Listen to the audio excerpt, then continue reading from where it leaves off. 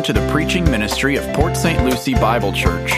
We are a Christian church whose goal is to faithfully preach Christ from Scripture so that we might better love and serve Him.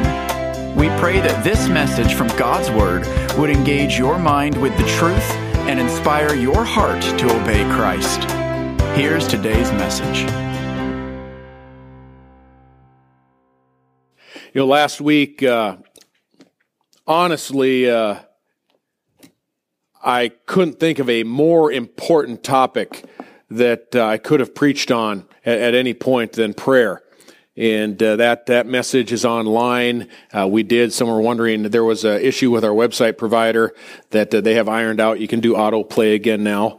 But that was an incredibly essential message last week on the church being devoted to prayer. This week, the topic does not take second place. It is exceedingly important as we are in the last of our series of 3 messages from the opening 6 verses of Acts chapter 6.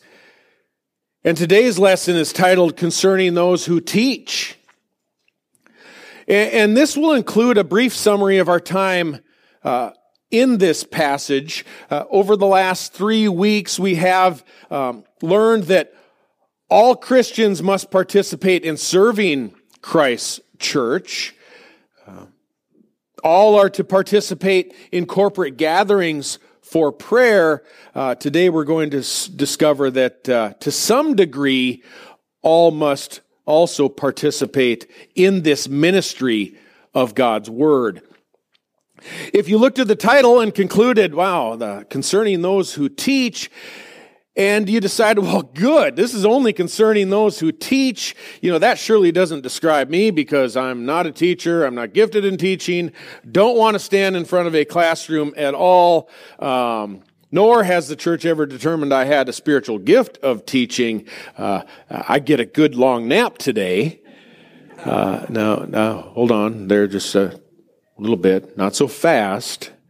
It is true that not all are gifted in teaching. Not all are called to teach the church. In fact, our Lord's brother James warns in James 3 verse 1, let not many of you become teachers, my brethren, knowing such that we will be held to a stricter judgment.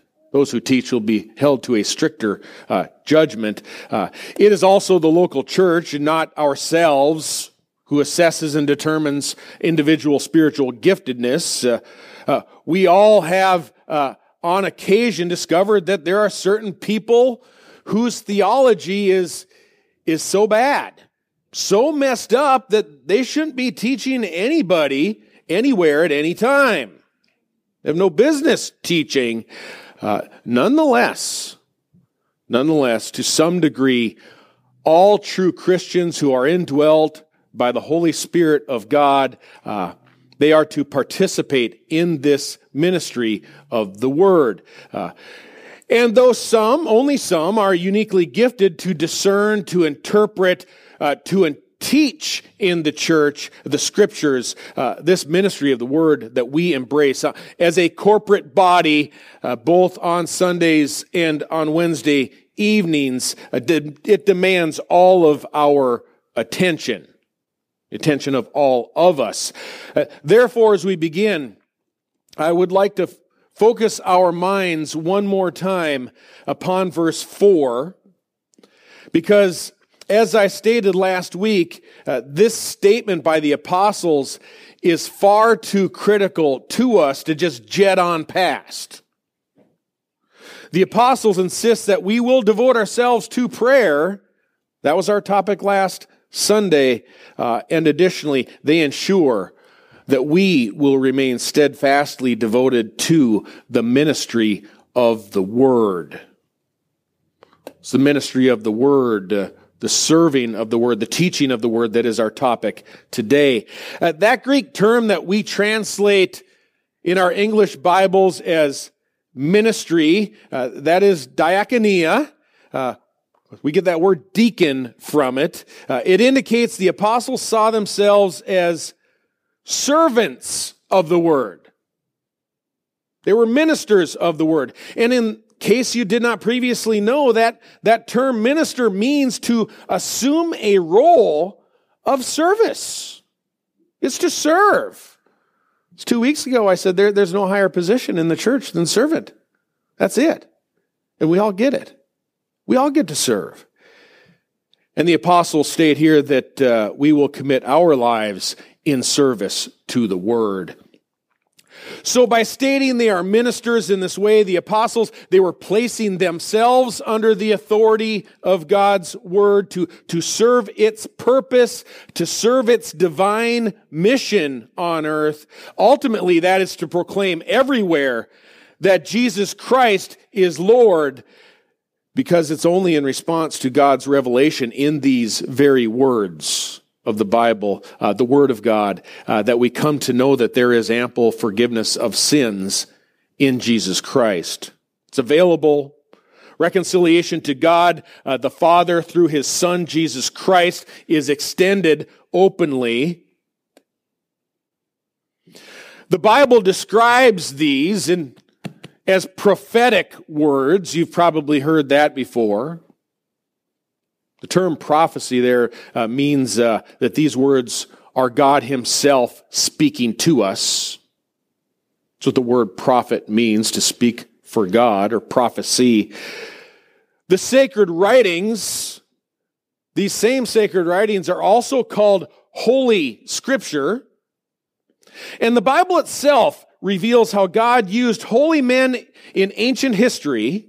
This includes Christ's apostles, by the way, the 12, to both speak and write down divine words. It is the apostle Peter who writes, this is in 2 Peter chapter 1, verse 21, that these words, the apostle Peter writes, were never made by an act of the human will, but holy men of God spoke as they were moved by the Holy Ghost. The Holy Spirit moved them to write the words, guided them, and for this reason the Apostle Paul then writes also in 2 Timothy 3 verse 16, all Scripture is God-breathed. All Scripture is God-breathed, and he continues, for these words are profitable for teaching, for reproof, for correction, for training in righteousness, so that the man of God may be complete, equipped for every good work. It's the Word of God that does all of this. And one final reference to shared, it just greatly amplifies how absolutely crucial this ministry of God's Word is. It's 1 Peter chapter 1 and verse 23. It reveals it is essential to salvation. A spiritual rebirth. You know, Jesus said in John 3 verse 7, you must be born again. In layman's terms, that born again phrase there, it implies your eyes must be opened. Your ears must hear. The light has to come in. You must be born anew. So to be saved, Jesus says, like you need a whole new birth. You need to start over again. And Peter writes to all Christians everywhere saying that this has happened to us. Our eyes have been opened. The light has come in. And Peter writes, you have been born again, not of seed which is perishable, but imperishable. That is, through the living and enduring Word of God. That's how you're born again. And he speaks to the body, this flesh. He says, all flesh is like grass, and all of its glory like the flower of grass. The grass withers, and the flower fades away. But the word of our Lord endures forever. And Peter writes, and this is the word that was preached to you. It's the ministry of the word. the teaching of the Word. So our salvation, our forgiveness of sins, that includes a cleansing, a complete forgiveness of sins. It's not a concoction of man. It's not something that we came up with in the Bible, but a verbal declaration by God as He speaks to us through the Holy Scriptures. And God speaks. When He speaks, Hebrews 4:12, God speaks. And He reminds us the Word of God is living and active and sharper than any two-edged sword, and piercing as far as the division of soul and spirit, both joints and marrow, and able to judge the thoughts and intentions of the heart. That's the Word of God. The writer continues, and there is no creature hidden from God's sight, but all these things are open and laid bare to the eyes of Him to whom we must each give an account. Hebrews 9 verse 27, just a few chapters later, says, it is appointed for men to die once, and then the judgment. For those who resist or reject God's one and only offering of forgiveness through His Son, the penalty is eternal damnation. We must recall, however, that these people are not ultimately punished in hell because they've rejected Jesus. No, instead, hell is for a well-deserved penalty for our lives of unrighteousness. All have sinned and fallen short of the glory of God. It's Romans 3:23. But the offer is very straightforward and simple to us in the Word. Jesus Himself said in John 3 verse 16, we often see this pasted in the end zones at sporting events, John 3:16. These are Jesus' words. God so loved the world that He gave His only begotten Son, that whoever believes in Him shall not perish, but have eternal life. For God did not send the Son into the world to judge the world, but that the world might be saved through Him. He who believes in Him is not judged, says Jesus. He who does not believe has been judged already, because he has not believed in the name of the only begotten Son of God. Friends, all of these references expose how exceedingly critical this ministry is and how powerful the Word of God is. Judges the thoughts and our hearts. Makes us look inside ourselves and think. For it is by the Holy Spirit that God convicts us of our sins, the Word says. And by the Word's proclamation that God saves from damnation. The Word continues thereafter. It doesn't stop there. It isn't just, today I'm saved. It doesn't stop with salvation. No, the Word continues to cleanse us throughout our lives from all unrighteousness. It strengthens us to persevere until Christ returns in glory. So this devotion to this ministry of God's Word, it's an undertaking that is absolutely critical. Last Sunday, we came to realize the apostles had devoted themselves to prayer and to the ministry of this Word, because that's the only way any man can be saved from hell. Any woman can be saved from hell is through hearing the Word. And by hearing God's message that Christ died for our sins on the cross, that He took the punishment for us in His own body, dying as our substitute, and by the rebirth, by the regeneration, by being born again by the Holy Spirit, we've come to believe this. And there's one common confession of what Christians believe. It's eternally etched in a few words. We call it the Apostles' Creed. This is not found in the Bible. It is a summary written by early Christians. And each week, Christians around the globe confess this. You can read it with me if you like. Go ahead and put it up there. This is what Christians all around the globe confess each week. I believe in God, the Father Almighty, creator of heaven and earth. I believe in Jesus Christ, his only Son, our Lord, who was conceived by the Holy Spirit and born of the Virgin Mary. He suffered under Pontius Pilate, was crucified, died, and was buried. He descended to the dead. The third day he rose again from the dead. He ascended to heaven and is seated at the right hand of God the Father Almighty. From there he will come to judge the living and the dead. I believe in the Holy Spirit, the holy Christian church, the communion of saints, the forgiveness of sins, the resurrection of the body, and the life everlasting. Amen. Thank you, God. Yeah, that's a great summary that stood the test of time throughout history, a very effective summary of what Christians believe. And after embracing these truths about Christ, they're scriptural truths, not superficially, but with our heart, Romans 10 verse 9 assures us that if you confess with your mouth Jesus as Lord, and you believe in your heart God raised him from the dead, you will be saved. For with the heart a person believes, resulting in righteousness, and with the mouth he confesses, resulting in salvation. For the scripture says of Christ, whoever believes in him will not be disappointed. Very nice, very nice. Clearly, salvation is through faith alone in Christ alone. It's by God's grace alone.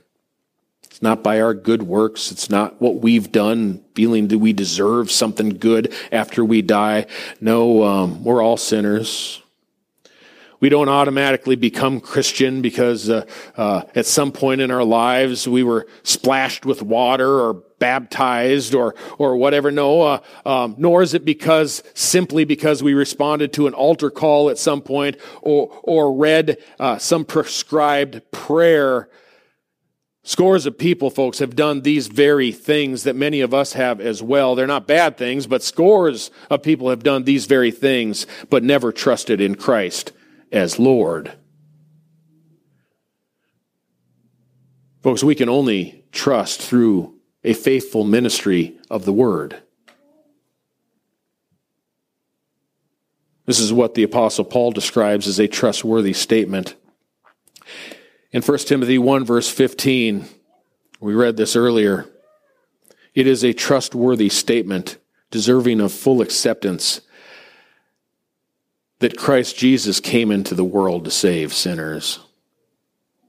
Paul goes on to say, of all sinners, I'm chief. I might argue with him. Maybe I'm chief. But God's grace is more than abundant. And therefore, for 6 chapters, we've watched the 12 apostles proclaim God's worthiness. They've proclaimed Christ. They've proclaimed it openly. They've proclaimed it repeatedly and boldly and faithfully. And as our scripture reading from Paul revealed earlier, God's word must be proclaimed accurately. For there are many false teachers who adulterate the word of God. And Paul says they teach it strangely. Strange doctrines. During our scripture reading, Paul also notified his much younger protege named Timothy. He said, you must instruct certain men not to teach strange doctrines. Those who taught strangely also spoke out boldly. Yet 1 Timothy 1 verse 7 reveals they do not understand either what they are saying or the matters about which they make confident assertions. They may speak boldly, they have no idea what they're talking about. There are men and women, many today, who twist and distort the ministry of the word. They speak in manners pleasing to men, easy on the ears, soft on the conscience. They usually become wealthy and quite successful and well-liked. They line their pockets. But concerning those who teach, who truly teach, 6 chapters of Acts have clearly revealed that remaining devoted to this ministry of the word is not an easy course. For such a person, it doesn't lead to prosperity, and it's not glamorous. Not everybody likes you. The apostles themselves have had to display a confidence to stand and declare the message of the cross, even when their audience had rejected it. The high priests, the Sadducees, the Supreme Council, they had rejected it repeatedly. We've seen the apostles imprisoned on numerous occasions. They were tried. They were threatened. They were severely beaten. All for the word of God. All for the word of God. And nevertheless, in view of all of this they have endured, they say, nonetheless, we will devote ourselves to this ministry. So we're going to preserve this ministry. The courage and the character of these men is unwavering. You know, when criminally charged, think about that. Criminally charged and dragged into court for preaching this book. Sound like a fallacy? It wasn't for them. It isn't in many places around the world today. Criminally charged and dragged into court. It would have been much easier for them to say. This would have been the easy road. You know, Your Honor, it is possible that Jesus isn't the only way. You know, we're becoming a bit sure, even ourselves, whether anybody saw him resurrected. You know, we'll press on to look further into that. You just give us a second chance. And please forgive us so we can see now how our calling on people everywhere to repent and trust in Jesus Christ, turn from sins, that may have come across a little bit intolerant, maybe somewhat unkind. You know, some of these things probably offended the court who holds different views. They might have said, if they wanted off easy, they could have said, you know, perhaps we could drop certain things from our message. Maybe we could all agree. And like some prominent pastor types today, the apostles could have set off on what by appearance seems to be like an apology tour. Apologize for Christians and what we believe. You believe what is happening in America.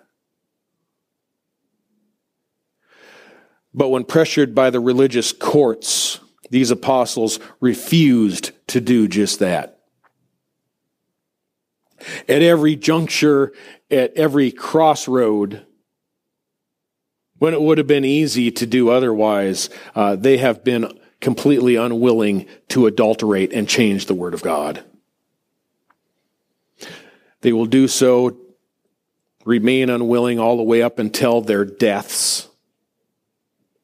And in doing that, the apostles look a whole lot like their Savior Jesus. Christ himself was uncompromising, unwilling to modify the message, and his audience too ultimately rejected.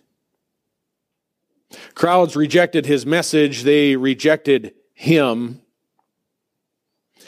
But humbling himself, Philippians 2 verse 8, there we are told Jesus remained obedient to the point of death, even death upon a cross. And for this reason also God highly exalted him and bestowed on him the name which is above every name, so that at the name of Jesus every knee will bow, of those who are in heaven and on the earth and under the earth, and that every tongue will confess that Jesus Christ is Lord, to the glory of God the Father. Folks, that includes everyone. At our Lord's appearing, all the dead will rise, even the unbelieving who are to be sentenced with eternal hell. But first, they will bow the knee and confess and acknowledge that Jesus Christ is Lord. No one does an end around Jesus. And concerning those who teach, those who serve or minister the word, this is a task without compromise. The word is not written to serve man. Man is to serve the word. And beginning with a disciple named Stephen, through the rest of this chapter next week and the next chapter beyond, this ministry is now going to begin costing many their lives. Think about that. It reveals how devoted they remain to this very ministry. Christ told his apostles, really said this to a group, including other disciples, the Son of Man must suffer many things and be rejected by the elders and the chief priests and the scribes and be killed and be raised up on the third day. And Jesus was saying to them all, if anyone wishes to come after me, he must deny himself daily and take up his cross and follow me. For whoever wishes to save his life will lose it, but whoever loses his life for my sake, he is the one who will save it. For what is a man profited if he gains the whole world and loses or forfeits his soul? For whoever is ashamed of me and my words, says Christ, the Son of Man will be ashamed of him when he comes in his glory and the glory of the Father and of the holy angels. You can find that in Luke chapter 9 for reference. Well, when the apostles say they devote themselves to the ministry of the word, through teaching and preaching and nurturing, they are devoting themselves faithfully to preserve its message up until the very end. They already know from the example that Jesus left, this could, and for many will, cost them their lives, yet theirs is a full devotion. They remain fully devoted. Concerning those who teach, this ministry and message of salvation must never become distorted or contorted or compromised. And to preserve it, I would propose 3 principles today. 3 simple principles that would help assure it never happens here or in our lives. This is not exhaustive, by the way, not intended to be an exhaustive list. But these are very, very practical and actionable principles. In our day, devotion to the word, it becomes increasingly complex. It's due to the proliferation of strange doctrines. They're all over. They're all over the internet. Wolves are now everywhere. They're seeking to scatter. They're looking to devour Christ's precious flock. As a consequence, shepherding God's sheep, it's become a seemingly impossible task. Yes. It used to be, just a few decades ago, it used to be that the only local threat to a church was like an errant remark that might be made somewhere that can be easily addressed, from the pulpit on Sunday or right in the classroom. Address it immediately, Sunday school class. But today, a minister of God's word, a servant of God's word, must contend with all the garbage that the sheep consume or some sheep consume on YouTube. A few sheep eat more like goats. You ever seen a goat eat? They'll eat anything. They'll consume virtually anything. So when the faithful teacher opens the Bible for a study on Sunday morning in a class or elsewhere, saying to the flock, I found some lush green grass, some good pasture we can all graze on together. Wandering sheep sometimes become convinced that they're already full after grazing in a desert littered with nuclear waste. So the sheep burps and says, "I'm full. I'm fine." Well, the shepherd replies, "But from what I hear, you sound awful. Where have you been? What have you been eating?" And they find that they were grazing on, Creflo Dollar or TD Jakes, or right before they begin vomiting that on everybody else who's within reach, making everybody sick as well. This false teaching. It's everywhere. It's everywhere. What makes it worse now probably more than ever, is the strange teaching on the internet. Many have learned to fake sounding credible. Some really gotten good at faking it. They pretend to be serious theologians. As Paul said in 1 Timothy, they do not understand either what they are saying or the matters of which they make confident assertions. And as a result, today, confronting error, it's now at every turn. For each of us, it's at every turn. Every time you flip your computer on or look at your phone. It's not just unusually hard. It seems impossible. Seems impossible. I listened to a message last week from Alistair Begg. And that was given at a pastor's conference they hold each year up there in Cleveland. And many of you know Alistair Begg. If you don't, you should get to know him. He stated to those pastors there, he was asked if he ever feels discouraged to the point that he wants to abandon the ministry. You know what his response was?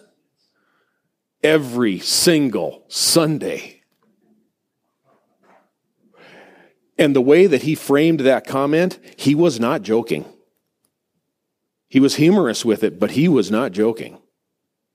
And I have to imagine that large of a ministry, that good of a ministry that has persevered through the decades, there's got to be enormous pressure. Big problems in big churches become increasingly manifold. It's a big ship that he steers there. He's very faithful in it. He even stated, this is good. When he passes by, he said, one of those little white churches that he sees sitting on a corner, his inner voice tells him, boy, I wouldn't mind getting myself a piece of that. I believe he's serious. I'll be honest. The degree of his misery left me feeling quite good. So good that I shared that ministry with my fellow elders as well so that they could be encouraged. No, Alistair, he's solid. First principle number 1 then ensures then, as the ministry of Alistair Begg and Truth for Life Ministries does, that's the one I forwarded to them in a message. I forwarded it. There are sound and credible ministry resources available on the internet. There's lots of green grass. But there's a lot more nuclear waste. Concerning those who teach and all who listen, which includes all of us, myself included, be diligent and discerning that your material comes from a credible source. That's pretty simple. A trustworthy source for teaching will come from a man with a proven track record after decades of serving the word in a reputable church or ministry. Folks, knowing where a preacher comes from or where a writer comes from and what church has ordained him, laying on of hands, that will tell That will tell a discerning mind, a wise and discerning mind, a lot. Actually, most of what we need to know. Where do they come from? They come from the Catholic Church. It's nuclear waste. Our sins aren't going to be forgiven in purgatory. It's false doctrine. And the internet is swarming with counterfeit theology. Swarming with it. There are men and women included who will buy a microphone, plug it into a computer, and decide, today I've become a theologian. I'm starting a radio show. I'm going to write a blog. They come out of nowhere. It's a side hustle. Make a few extra bucks through advertising. Many identify with no church, and no credible church would identify with them as spiritually gifted to teach. They're self-ordained. That means they're not ordained. You can't become biblically ordained by taking a test on the internet. You'll get a license to marry people that way. They'll say you're ordained. That's not ordination. Many have no church home, display no record of Christian service. They have no traceable education nor sat under any pastor for study. A few will not even tell you their last name. Shrouded in mystery.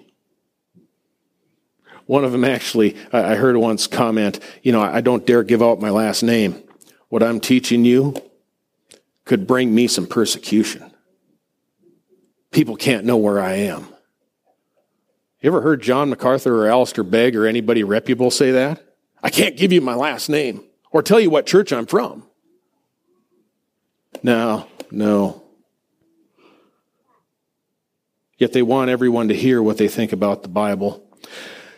Principle number 1 then involves all of us, whether you're in the church teaching or listening, be discerning of resources. Be very discerning of resources. There are plenty of good ones out there. Many of the best ones are dead. That's because as time passes, it proves out that they had a faithful ministry. There are men with names like Spurgeon, Calvin, Augustine, Luther, Sproul. Others are still living, but most are old because they have persevered through years of faithful ministry, decades of faithful ministry. They got names like MacArthur, Begg, Swindoll, Lawson, Moeller, Bauckham. They're readily available right there at our fingertips.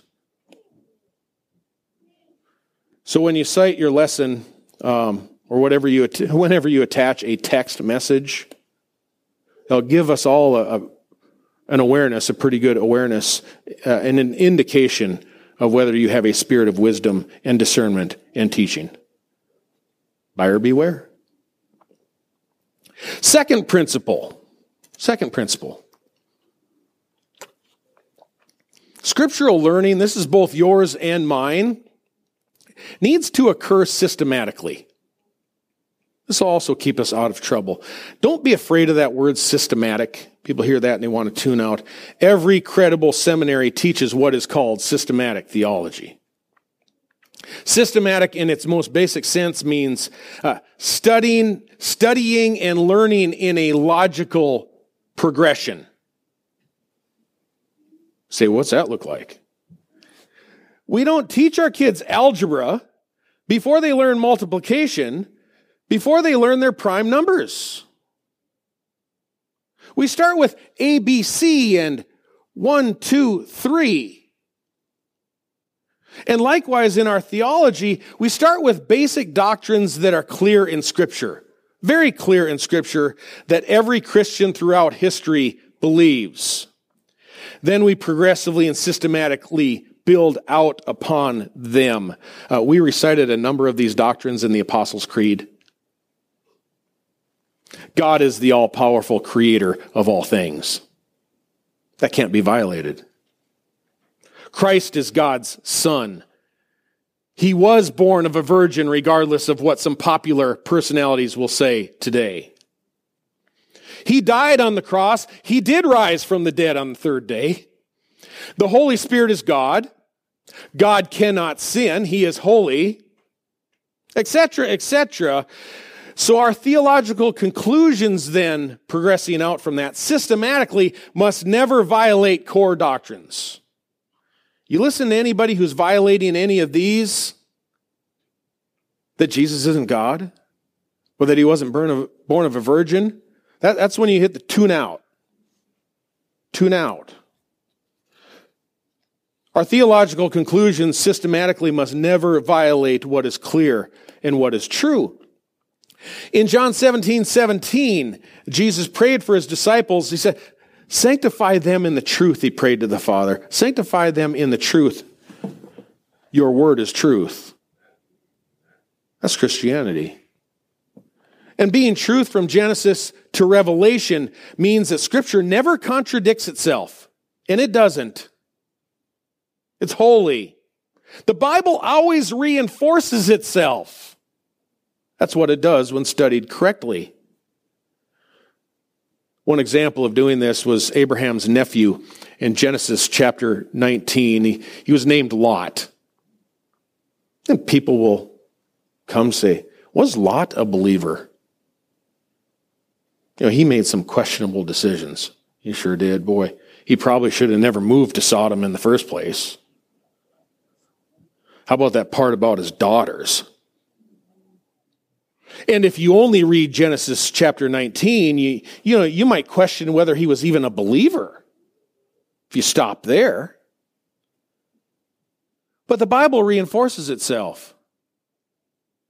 Because the New Testament says of Lot, living in Sodom, 2 Peter 2 verse 7, Lot was righteous. And that he felt his righteous soul tormented day after day by their lawless deeds. Lot was a believer. That has implications to how you interpret that passage and the Bible. John MacArthur has correctly said, Scripture is the best interpreter of Scripture. Be immersed in Scripture, and you'll find the answers. So whether you are teaching or listening here or elsewhere or on the internet, wherever it may be, start with what we know to be true and use statements that are clear to explain those which are less clear. That's just basic systematic theology. Don't randomly assign conclusions. Systematic study requires that we interpret and understand everything in its context as well, verse by verse, chapter by chapter. When we encounter a critical hinge verse, like we will next week in verse 7, Acts chapter 6, verse 7, a critical hinge verse, we've already observed in the preceding 6 chapters what we are leading up to it with. We've already looked. Resist pulling a verse like that out of thin air. Try to make sense out of it. Flip your Bible open and, I think I'll just come up with an application from this. Read it within its surrounding context. So those concerning those who teach and those who listen, we must use credible sources and discern systematically. Just one more for today. This is principle number 3. Those who devote themselves to this ministry of the word, they teach credibly, they teach systematically, and they teach corporately. The body of Christ most effectively learns when we are all together, when we come together as a group. Nothing that we have seen the apostles do or teach or say has been done under a rock. All teaching has been aired out in the open for all ears to hear, even the ears of their adversaries. The Word of God is a public ministry Paul told Timothy, 1 Timothy 4:13, devote special attention to the public reading of Scripture, exhortation, and teaching. Public's applied to all three there. Public reading of Scripture, public exhortation, public teaching. It's all public. Then in verse 16, he tells Timothy, pay close attention to yourself and to your teaching, and by doing so you will ensure salvation both for yourself and for those who hear you. So you want everybody to hear it. All could hear. Timothy's special gift of teaching, it was displayed in public for all to hear. If someone is spiritually gifted in the church for teaching, 1 Peter 4 verse 10 would assure us that that gift is to be employed to serve the church. It's for the benefit of the whole church if they are a teacher. If it's not used in the whole church, you're probably not listening to a gifted teacher. So devotion to this ministry of the word occurs when it's all out in the open for all ears to hear. When they came to arrest Jesus on the night he was betrayed, he told the priests this, have you come out with swords and clubs to arrest me, as you would against a robber? Jesus says, every day I was with you in the temple teaching, and you did not seize me. Jesus' ministry was a public teaching ministry. Sure, he got alone with his disciples from time to time, but what he taught was taught out in the open. So concerning those who teach, the spiritual gift is manifest in public and displayed for all of us. That just provides accountability and it keeps everybody on the same page. And we've had several guys who've led devotionals for us on Wednesday evening. They've rotated through that teaching position. They do a great job at it. And it doesn't take long for Christ's church to begin to discern who has a gift of teaching. It's the church listening that decides. You can visit me or the elders to discuss how that process gets initiated if you would like. But the ministry of this word, it is a public ministry. Apostles, they gather together the whole congregation where they teach and preach. It's aired in the open. It's the most effective way to defend against false teaching, against strange doctrine. Just keep it all out in the open. And as I stated at the outset, this devotion to the ministry of the word, it isn't for a select few. Whether you are teaching or whether you are listening, every Christian plays a part in this. Be discerning of resources. Study systematically. Have a rhyme and reason to it. Gather as a group where the scriptures are taught openly. One final note as we close is an application. I was asked several weeks back, I told you about a father saying, I'd like if you have some help out for fathers and other things about something. Here's a note for fathers and for husbands. This shared ministry is, by the way, the shared ministry is Christ's church. It's where we cleanse our wives and our families by the washing of the water with the word. That's how they're cleansed. It's through gathering together here where Christ sanctifies his bride through the devotion to this ministry of the word. It occurs on Wednesday evening. You get Mike or other people leading adult Sunday school. There's a ministry of the word going on in many different locations. It goes on with our kids club, goes on with the youth group. Yet the cleansing through this, we purge a lot of strange doctrine that surrounds us everywhere. Sometimes I'll have a husband and a father come up to me and lament that his wife doesn't want to listen to his teaching.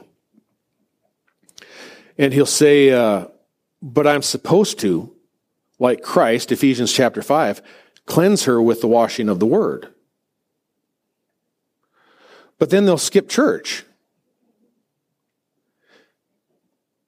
Yet the cleansing in Ephesians 5 is speaking primarily as us first bringing our wives to the gathering at church to be cleansed through this ministry. We can't skip that step. And when Paul wrote that command in Ephesians, when he wrote that, Christian men did not have Bibles at home. They weren't teaching Scripture to their wives at home. Hardly anybody had personal Scriptures at home. Few would have had the ability to read them, even if they had them. Even fewer were gifted by the Spirit to teach. That is not a justification to skip family devotionals, by the way.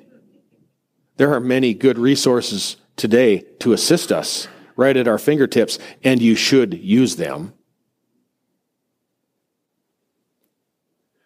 But the washing with the word described in Ephesians 5 is the ministry of the word that we share together as a corporate body. And we can't justify skipping this either, just because we have devotionals at home. Oh, husband, father says, we'll just do devotionals at home. No, you cannot skip the step. The apostles assure that we will devote ourselves to it. Together, folks, we must be fully vested in this passage. If we aren't serving, and we aren't praying, and we aren't teaching, exactly what are we doing? Maybe suffering. I guess like Stephen, who will be introduced in our passage next Sunday, perhaps we could learn to suffer. We'll begin to touch on that topic starting next week. Let's close with a word of prayer.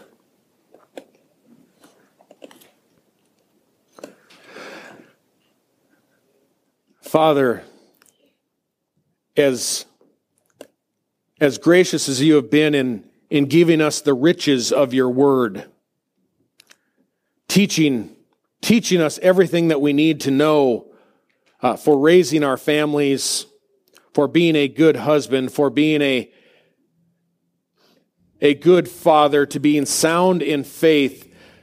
You put it right there in print on the pages of the Bible. And we admit sometimes we look elsewhere. Your Bible says to not forsake the assembly of the church, and we say, I don't have time for that. Your word tells us to train up our children in the way they should go, and you give instructions in Proverbs how to do it, and then we look elsewhere. What else can I find? Yet you've placed it all right at our fingertips for us together to know how we should live, how to be sound in the faith, how to please you in every respect. And all we have to do is read it together.